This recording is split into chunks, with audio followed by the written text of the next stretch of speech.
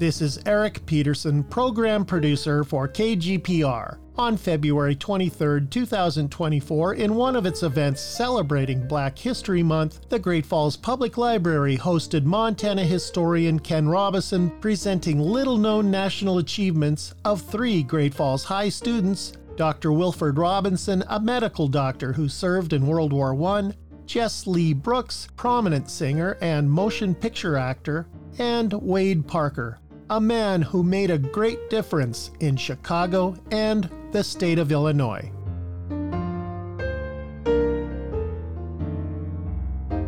My name is Sarah Colley. I'm the Community Engagement Coordinator for the Great Falls Public Library. We are so happy to have you all here and join us with Ken again in this month.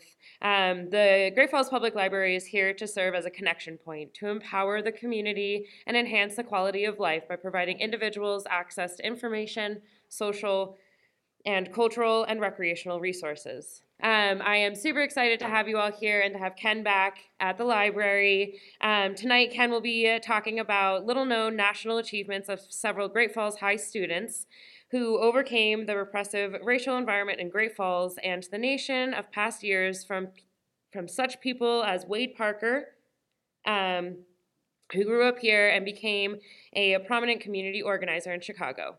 Ken's going to be talking about a few other folks as well, and I will not steal the thunder. And please join me in welcoming Ken to the stage.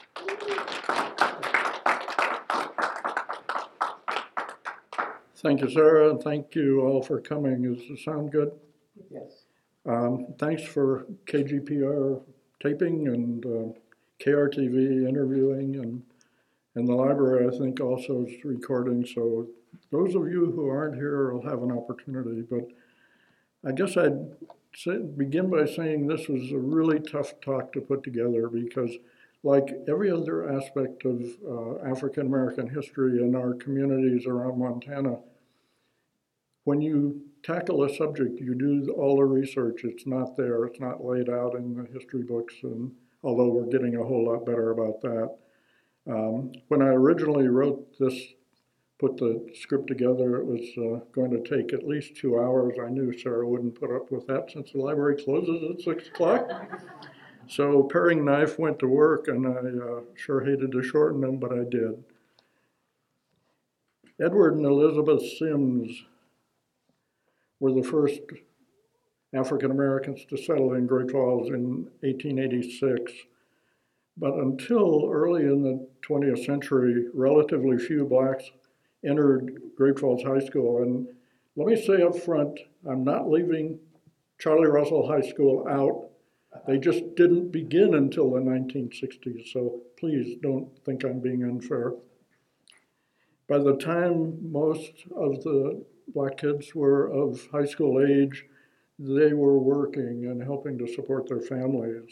And in fact, in the research I've done so far, and I'm not totally finished, but I believe 2 of the 3 that I'll talk about this evening are the first 2 Black students to attend Great Falls High School, at least to stay for a couple of years. Until 1931, Great Falls High School was Central High School, and it's, of course, now Paris Gibson Square. Let me begin, though, with the first of the 2 African-American students at Central High School, Alexander Wilford Robinson. This is Wilford in 1917. His parents, John Wesley and Isabel Pettifor Robinson, arrived in Great Falls about 1890, so very soon after our little town began in 1884, and they married here. Their first child, Mattie Kastner Robinson, which is an interesting name since she clearly was this Mattie was clearly named after Mattie Kastner, the mother of Belt, who was an African-American lady. And the year after, Mattie was born in 1890, the year after Wilford was born in 92, the Methodist Church in Great Falls, the African Methodist Episcopal Church in Great Falls, the original one at today's location, of course, it's a brick facade church that was opened in 1917, but this one was opened in 1891, and this little church was the heart and soul of the Black community on the Lower South Side until that new church replaced it. Wilford went by many names, and this was tough on my research. Alexander, Wilford, Willie, Alex, A.W., and I've just discovered last night, Wilbur. So searching was really complicated. During his youth, though, he was Willie, and when he was just 5 years old, his mother deserted the family and the two small children. His father divorced her 2 years later and remarried Lida Johnson Smith. The Robinson family then settled into a busy and seemingly stable life. Father John owned and operated a small express and transport company and was active in the colored Masonic Lodge and the Republican Party, while Lida and the children combined school and active participation in Union Bethel church and social activities. When Union Bethel had concerts, Willie would deliver a recitation while his sister and mother would provide solos and duets. Typical of their social life in 1906, Willie and Maddie joined with 30 other young friends on the Lower South Side at a Martha Washington party for games and dancing. A Hindu fortune teller was present, and sandwiches, cocoa, ice cream, and dancing were the thing. Martha Washington parties were a fad, and apparently it was because President Washington's first lady was an elegant and frequent entertainer, so it became kind of a fad in social circles in the early 1900s. Willie, then known as Wilford, entered Great Falls High School in the fall of 1907. He was an excellent student and continued there through his junior year when he entered Wilberforce University in the fall of 1910. So his first 3 years at Great Falls High, but then he left to attend a college. Wilberforce is the nation's oldest private, historically Black university owned and operated by African Americans. Its roots trace back to 1856 as a bold and visionary example of transcending race and the prevailing social and cultural norms to pursue a noble purpose. Wilberforce University was named for the great 18th century abolitionist William Wilberforce, who said, quote, "We are too young to realize that certain things are impossible, so we'll do them anyway," unquote. At Wilberforce, Wilford excelled. He completed his preparatory work and received his Bachelor of Science degree cum laude, normally a 3-year course in 3 years, graduating the class of 1913. During his years at Wilberforce, he was elected president of his senior class and earned other honors as captain of the football team for 1911-12, president of the Athletic Association all 3 years he was there, and captain of the track team 1912-13. Impressive record. After graduation from Wilberforce, Wilford left school for a year until 1915 when he entered the University of Chicago to complete 2 terms to prepare himself in chemistry for the medical course at Howard University. Wilford entered Howard, the famed Black university in the District of Columbus, named for the Christian General Oliver O. Howard of Civil War fame. Wilford graduated in the upper half of his class in 1918, completing his medical doctor's degree. While at Howard, Wilford was secretary of the Surgical League, and his rank at graduation marked him as a strong student. Over the years, Wilford worked for his father, John, in Great Falls whenever he was not in school, handling and hauling garbage and tasks like that as a small transport company. In addition to what he was able to earn in that way during the summer, his father helped him pay the way through school. Dr. A. Wilford Robinson, as he was known after graduation, was interviewed on his return to Great Falls, and we don't have time for the long interview that blessed the Tribune, they printed it. But he said, now that it's over, he believes it's the best thing for him because it makes him appreciate to the full the value of the opportunity that, aided by his ever-loved, loyal parents, he was able to forge for himself. The fact that he possibly stands as the first colored man from Montana to graduate from a professional school. If you've noticed the timing, you'll recognize that by 1917, the U.S. was at war, the Great War, as it was then known. Wilford registered for the national draft in Great Falls. We learned much about from World War I draft cards: name, current residence, date and place of birth, married or single, and a brief physical description. And in Wilford's case, we learn also the intriguing fact that he'd already served 2 years as a private in the infantry in Montana. Now, how he did that is a real mystery, since blacks could not serve with the Montana Guard, and I don't know how else he would have served. And maybe it's there on the record, so who knows? He also, at that time, claimed an exemption as a student, and this was in 1917 when he registered, so it was a year from graduation. He claimed exemption as a student at the medical department at Howard.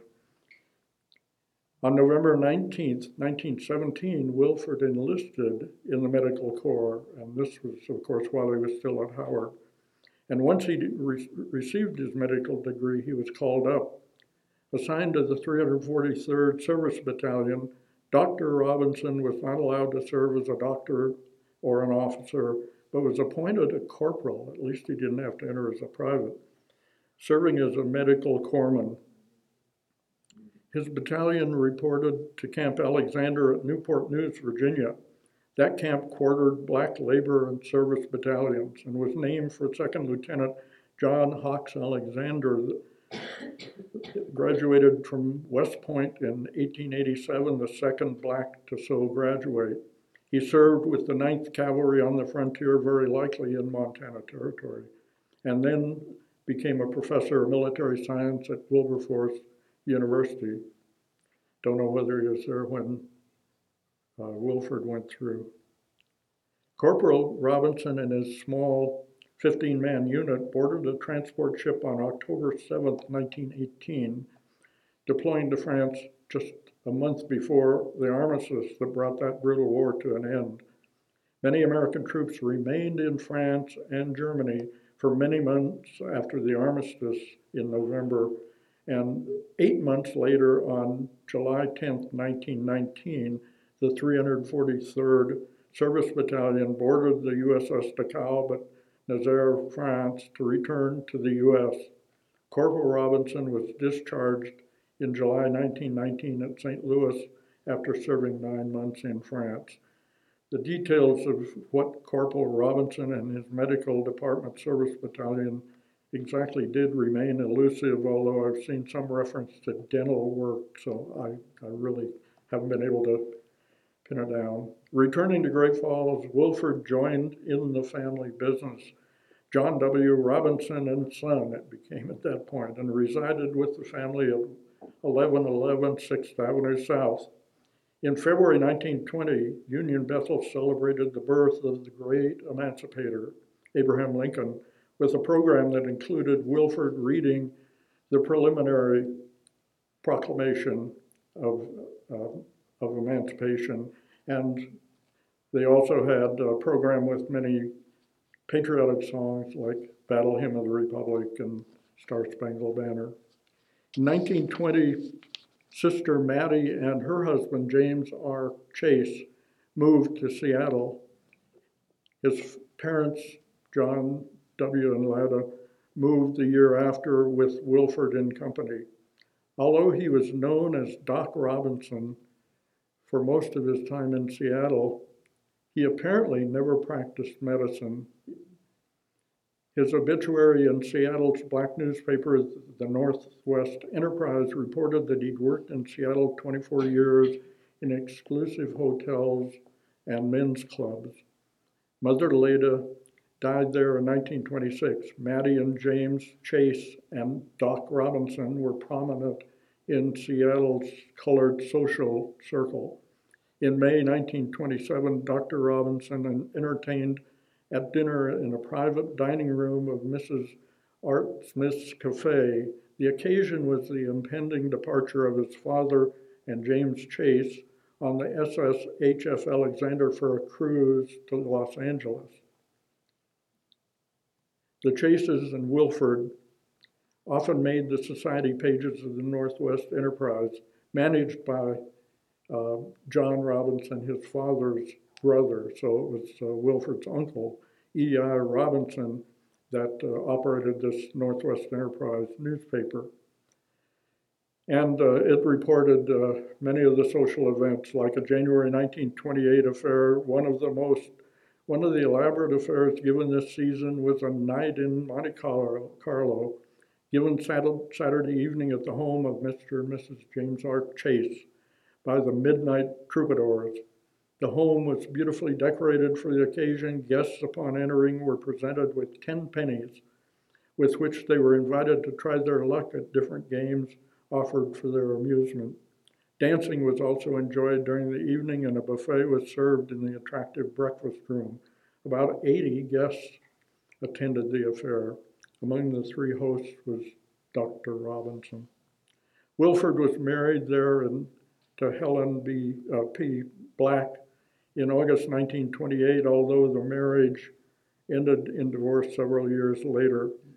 He later remarried. Wilford Robinson died in Seattle in October 1943 and is interred in Veterans Memorial Cemetery, Argonne Forest section at Evergreen Washoe Memorial Park in Seattle.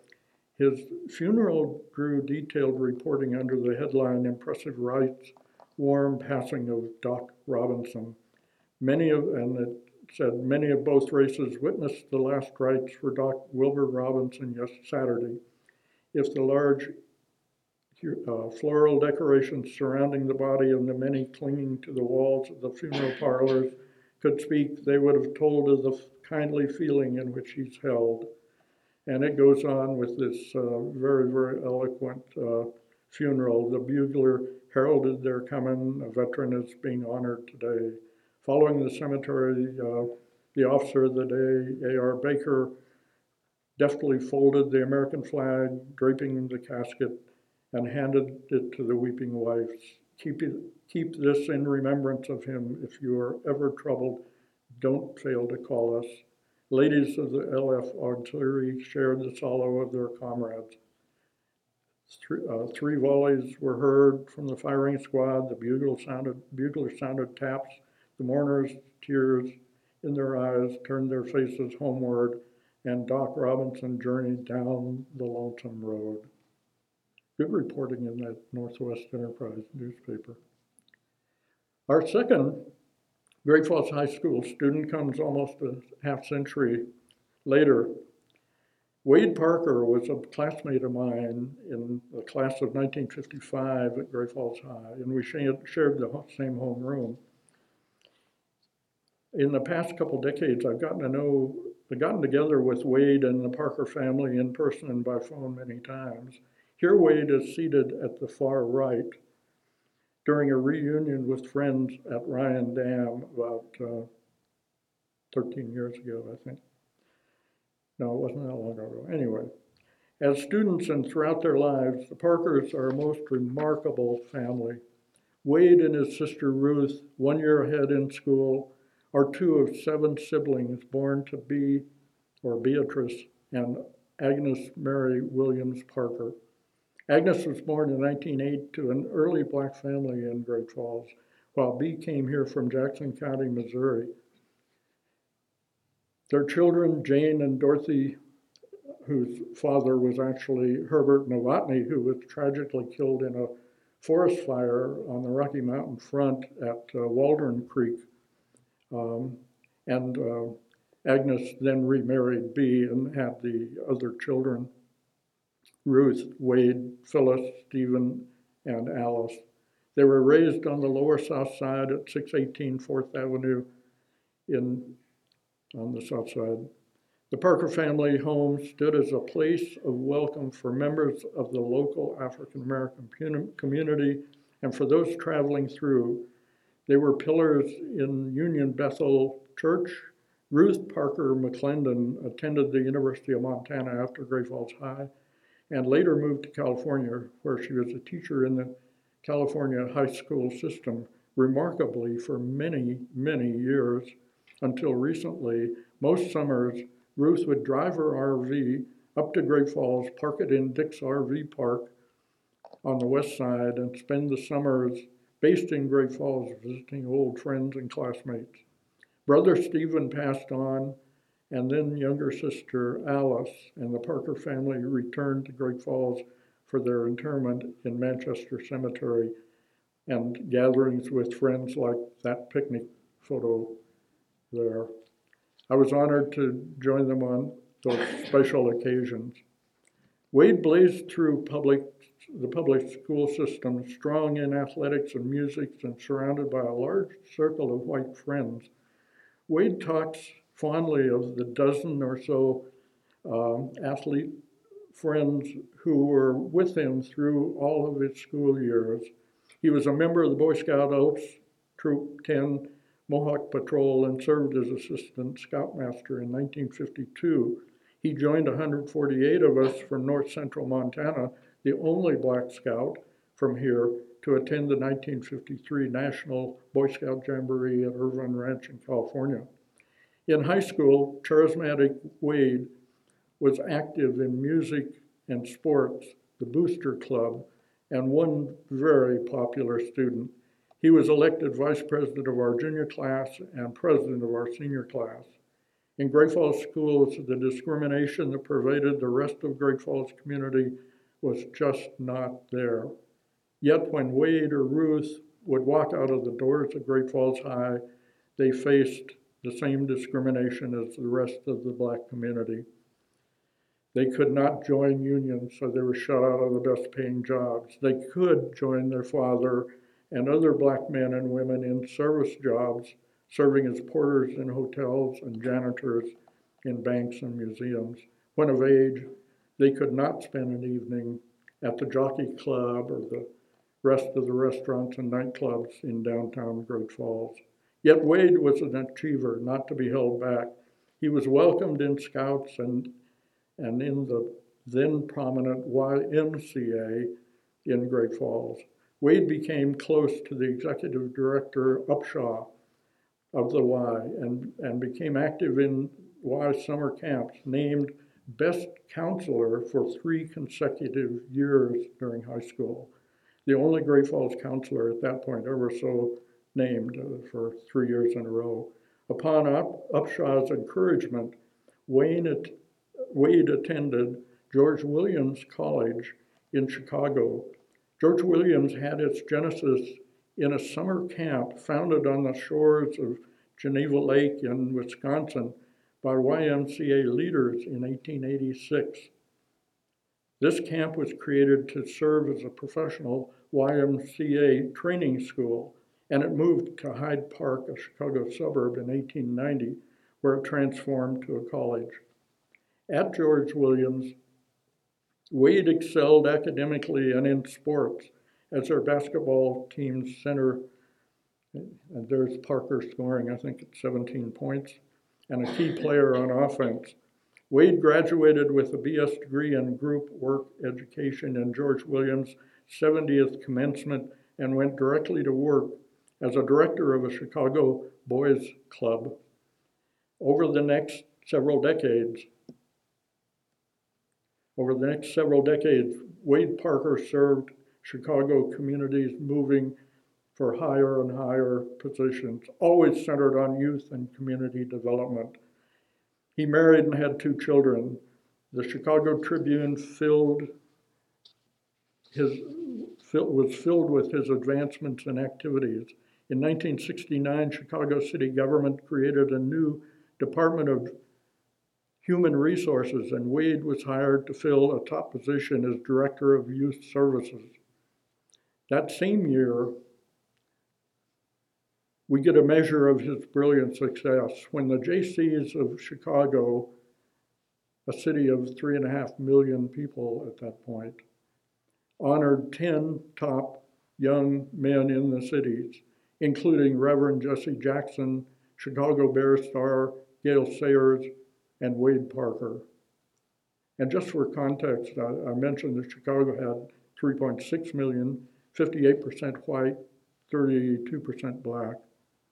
Through the 1970s, Wade held positions like Director of Field Operations of Model Cities, Chicago Committee on Urban Opportunity, say that quickly, leading the first group of minority teenagers from the US on a 2-week tour of China after Nixon-Kissinger thawed relations.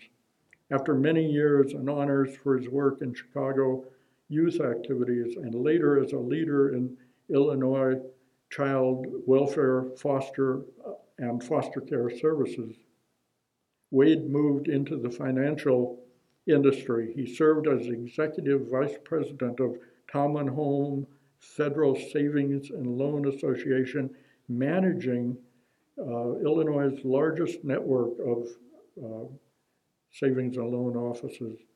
All the while, he continued his leadership in youth programs such as chairman of the South Shore YMCA, a board member of the National YMCA, and chairman of Chicago Youth Center, a nonprofit designed to help inner city youth. It's hard to imagine any one person who did more for inner city youth than 1955 graduate Wade Parker. Today, Wade and his wife enjoy retirement in Henderson, a suburb of Las Vegas. Wade, we salute you for your exemplary life and your immense contributions to our nation's youth. Moving quickly on to our third Great Falls High student, Jess Lee Brooks, or Jesse as he was known in Great Falls. We return to the early 1900s. Jess Lee was born in Jefferson County on the plains of the Texas Gulf Coast in southeast Texas in June 1893 with mother Virgil Mary Brooks.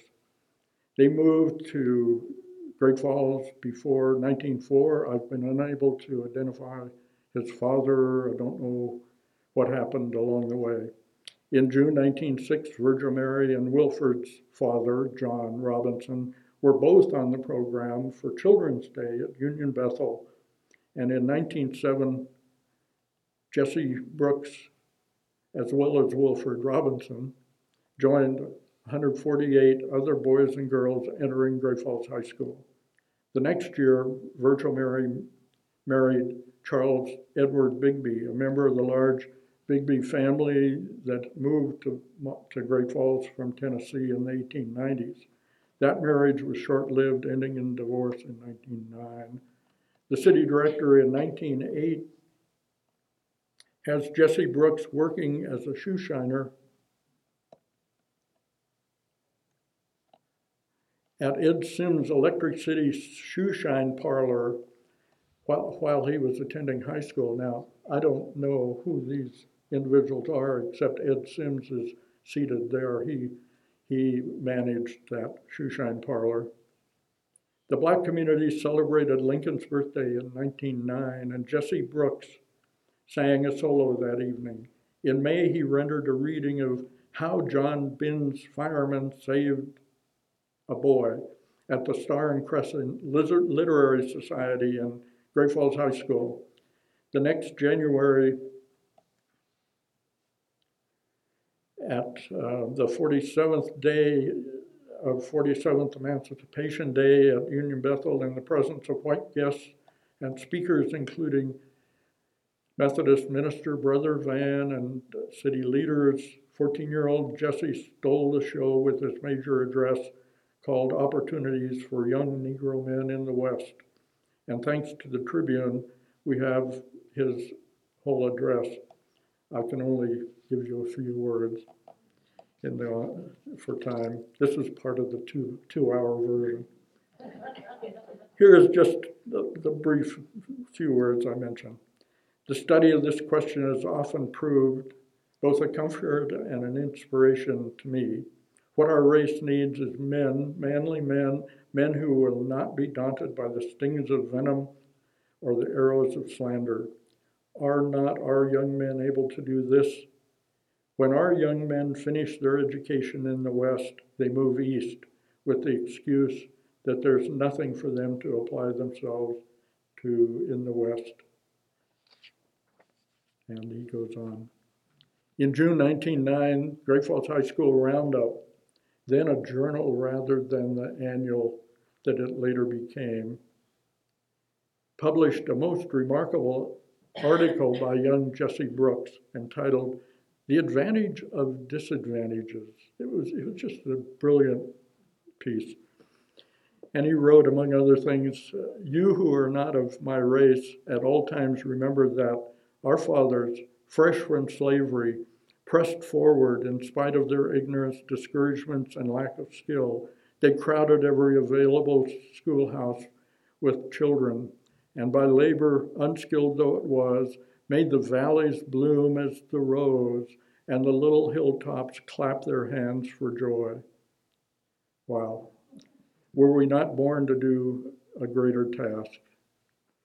1 year later, in April 1910, the Roundup printed a second article by young Jesse entitled The Race Problem in the West. Jesse's article was reprinted in the Helena Black newspaper, the Montana Plain Dealer. The editor, Joseph Bass, was a family friend and an avowed supporter of Booker T. Washington's social ideology. He commended young Brooks for his insights and promise. In the fall of 1910, Jesse, like Wilford, left Great Falls High at the end of his junior year, in this case to enter Western University at Quintard, Kansas, near Kansas City. Jesse joined Editor Bass's own daughter at Western, an all-black industrial school modeled after Booker T. Washington's Tuskegee Institute. And I'll emphasize that Western was famous for its musical program. 6 months later, Jesse wrote to Editor Bass about his experiences at Western. And fortunately, the Plain Dealer published this. Dear friend, I'm clearly in love with Western University and it has done so much for me since I've been here. And I've learned so many good things, come in contact with so many great and good people that has entirely changed my life. I feel, Mr. Bass, that I owe all of this to you and my dear mother, and I'm trying and will keep striving with all that's in me to obtain all there is in my opportunity, and in the end, show you that your efforts to better my condition and help me on to the higher things was not in vain. Since I've been here, I've been the leader of my class and was recently elected president of the James A. Handy Literary Society, and your daughter was elected secretary. I name these things only to show you that I'm striving to go upward to the highest pinnacle, and I'm succeeding, and this adds to my chance for better and higher things. I attended the funeral of the late Bishop Grant, and it was one of the greatest occasions I've ever witnessed. All of the bishops of the church were there together. This is the AME church, with such distinguished men as Booker T. Washington. Oh my gosh. As I sat in my seat and listened and watched the ceremonies with awe and astonishment, I thought of how proud I ought to be because I was a Negro. I thought of what opportunities and encouragement our boys and girls out west are missing because they're not in the midst of the great Negroes, so they might not be inspired by their presence. Remember I mentioned earlier that Jesse and Wilford were in a class of 148 students entering Great Falls High in 1907. Well, in the spring of 1911, only 44 of those 148 graduated. And that was typical. About 35% would graduate from high school. So it wasn't just black students that had problems completing high school or even attending it. Jesse graduated from Western in 1914 and then attended the famed Northwestern School of Drama, where he studied under the best dramatic and vocal teachers.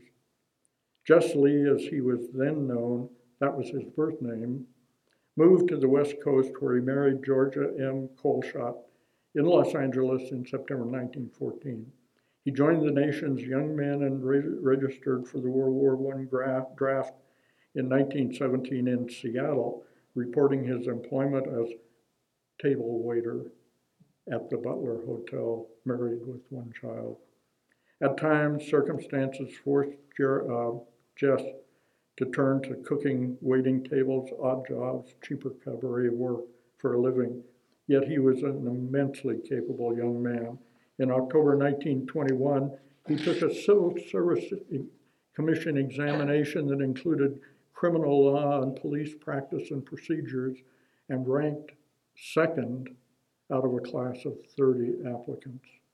Jess Lee was then named a police officer in Tacoma, Washington, possibly the first black so named. In August 1924, Jess remarried Mrs. Rita Catherine Simpson Doran of Portland, a fine pianist who became a regular accompanist for Jess Lee in his budding musical career. Sometime by the mid-1920s, Jess Lee began actively performing in concerts in AME and other black churches. It's not clear when he left the police force, but in March 1929, a Tacoma newspaper reported Jess Lee Brooks, colored, a former member of the Tacoma police force, was stabbed 3 times following a quarrel at a card game in the Milwaukee Club. From 1930 on, Jess Lee's fame as a baritone skyrocketed along the West Coast, from California to Washington.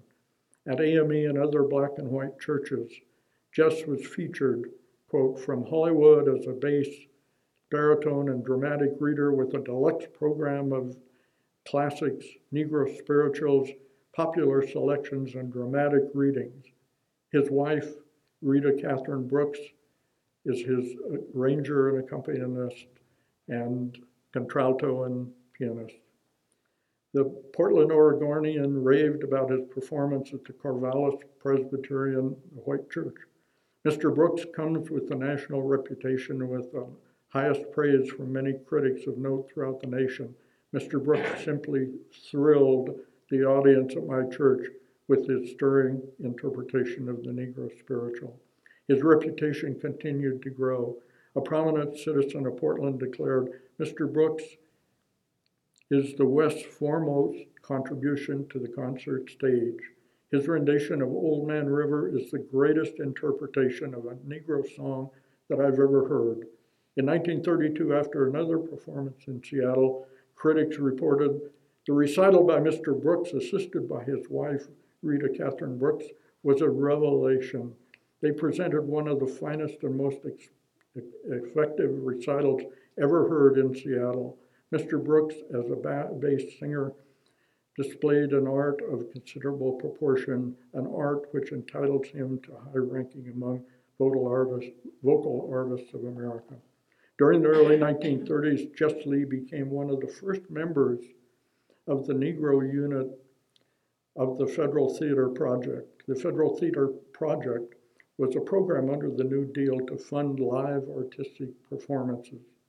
The Negro Theater Project, set up in 23 cities from 1935 to 1939, provided much needed employment and apprenticeships to hundreds of black actors, directors, theater technicians, and playwrights.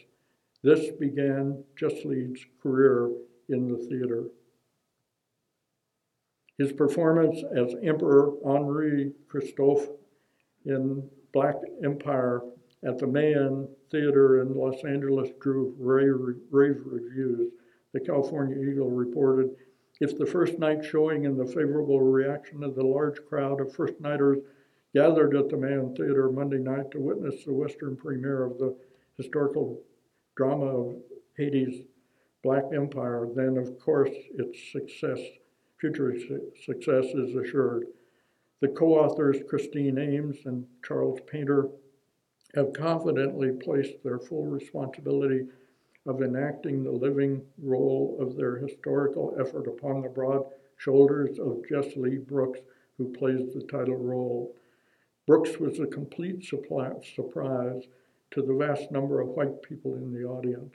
His acting was superb. The flawless manner he relived the life of the Haitian monarch was most inspiring and played a definite part in the success of this masterful piece.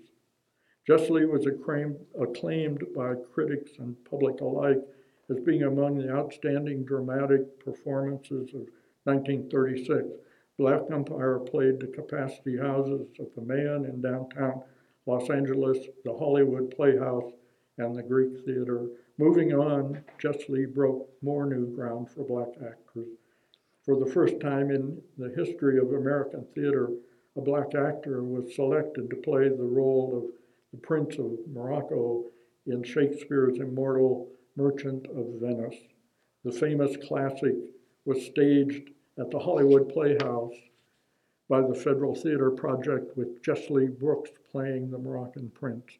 The opening drew rave reviews with headlines like Jess Brooks scores in Shakespeare role. In 1938,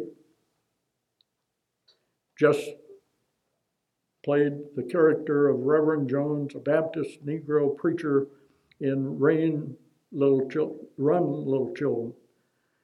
Hall Brown's folk drama with music and an all-colored cast opened at the Mayan Theater. Ed Sullivan's Looking at Hollywood column raved, "Run, Little Children, it seems to this observer, is one of the outstanding plays brought to the American theater and distinguished by so many fine individual performances, it's difficult to dwell overlong on any one. Run, Little Children is sheer stage magic." As the 1930s unfolded, Jess Lee balanced his musical performances and theater careers with movie films. In 1937, he made his film debut in Dark Manhattan.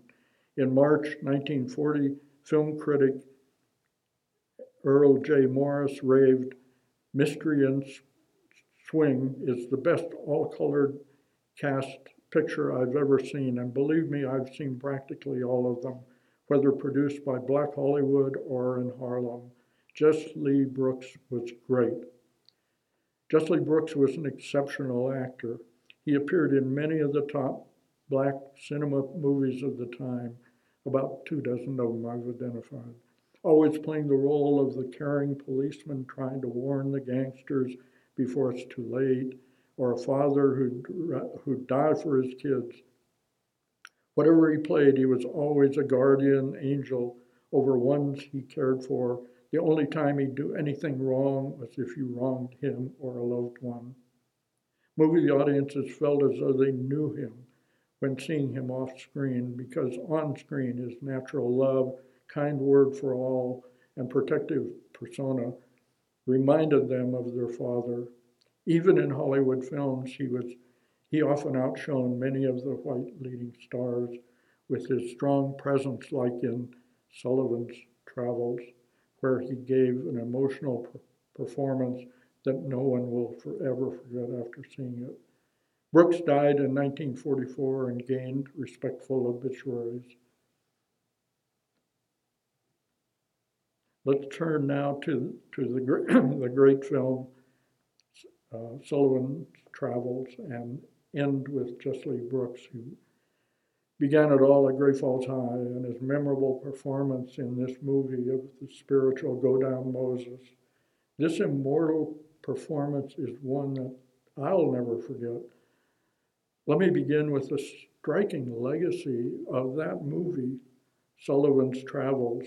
In 1990, it was selected for preservation in the National Film Registry by the Library of Congress as being culturally, historically, and aesthetically significant.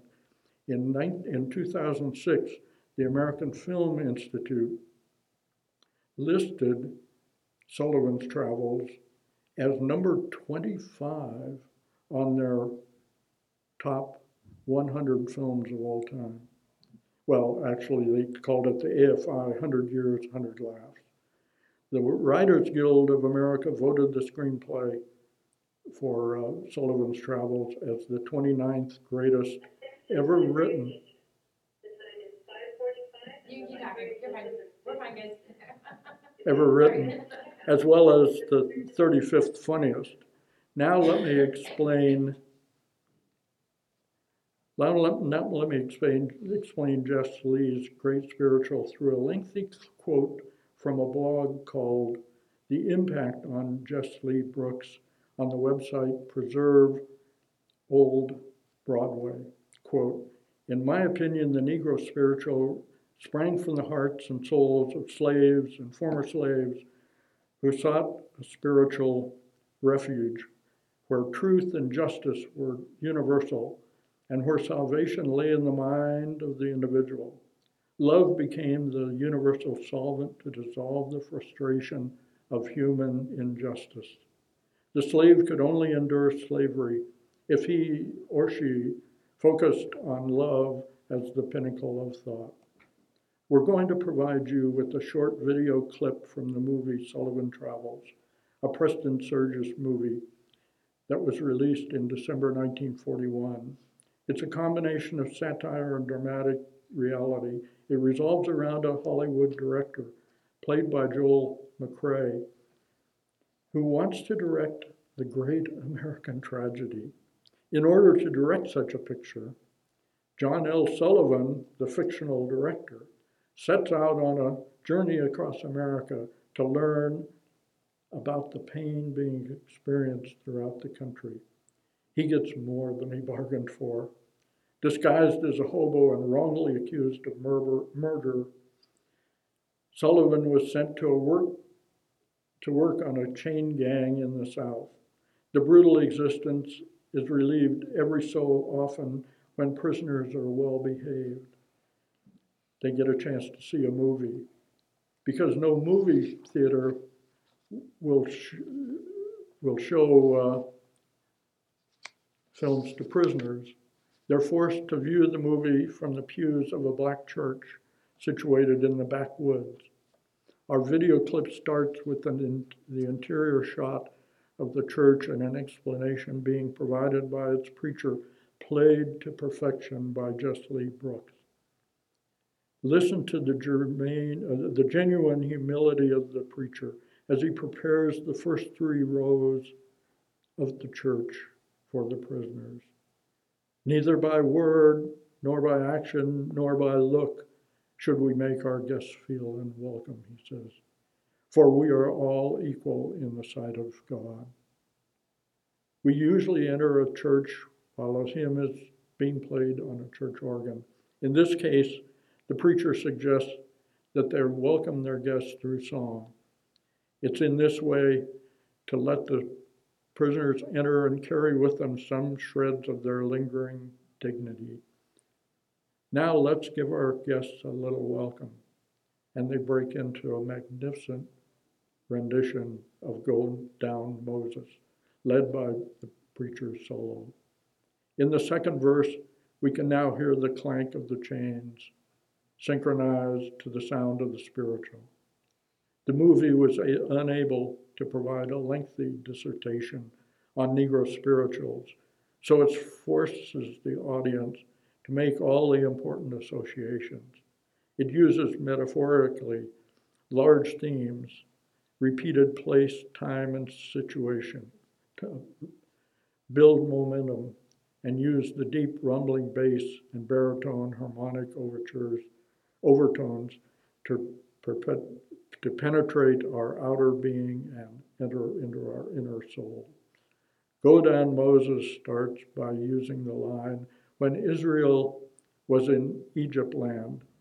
The use of this line forces us to compare the Jews held in captivity in Egypt and the former slaves, now poor black residents living under the tyranny of Jim Crow South.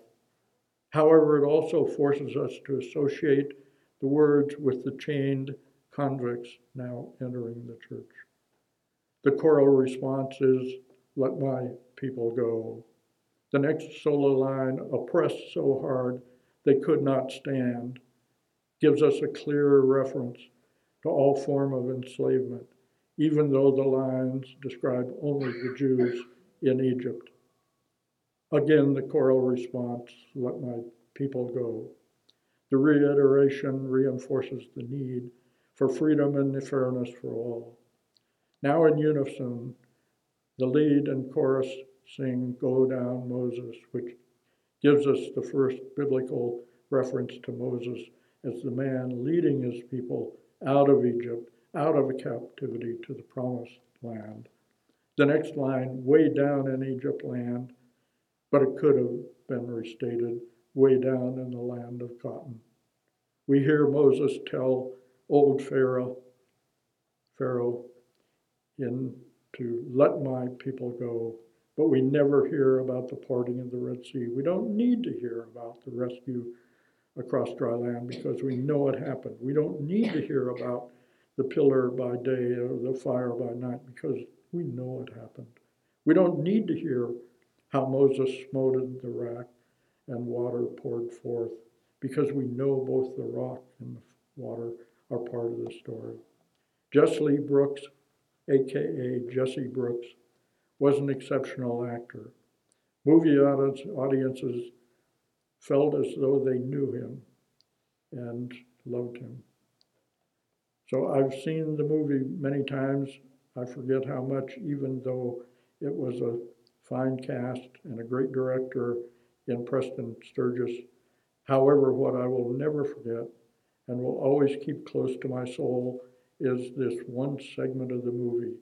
Whenever I hope to be, whatever I hope to leave as my legacy, I only hope and pray that it's half as good as what Lee Brooks has left us.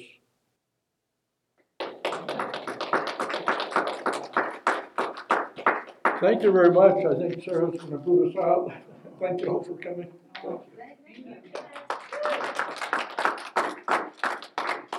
Thank you.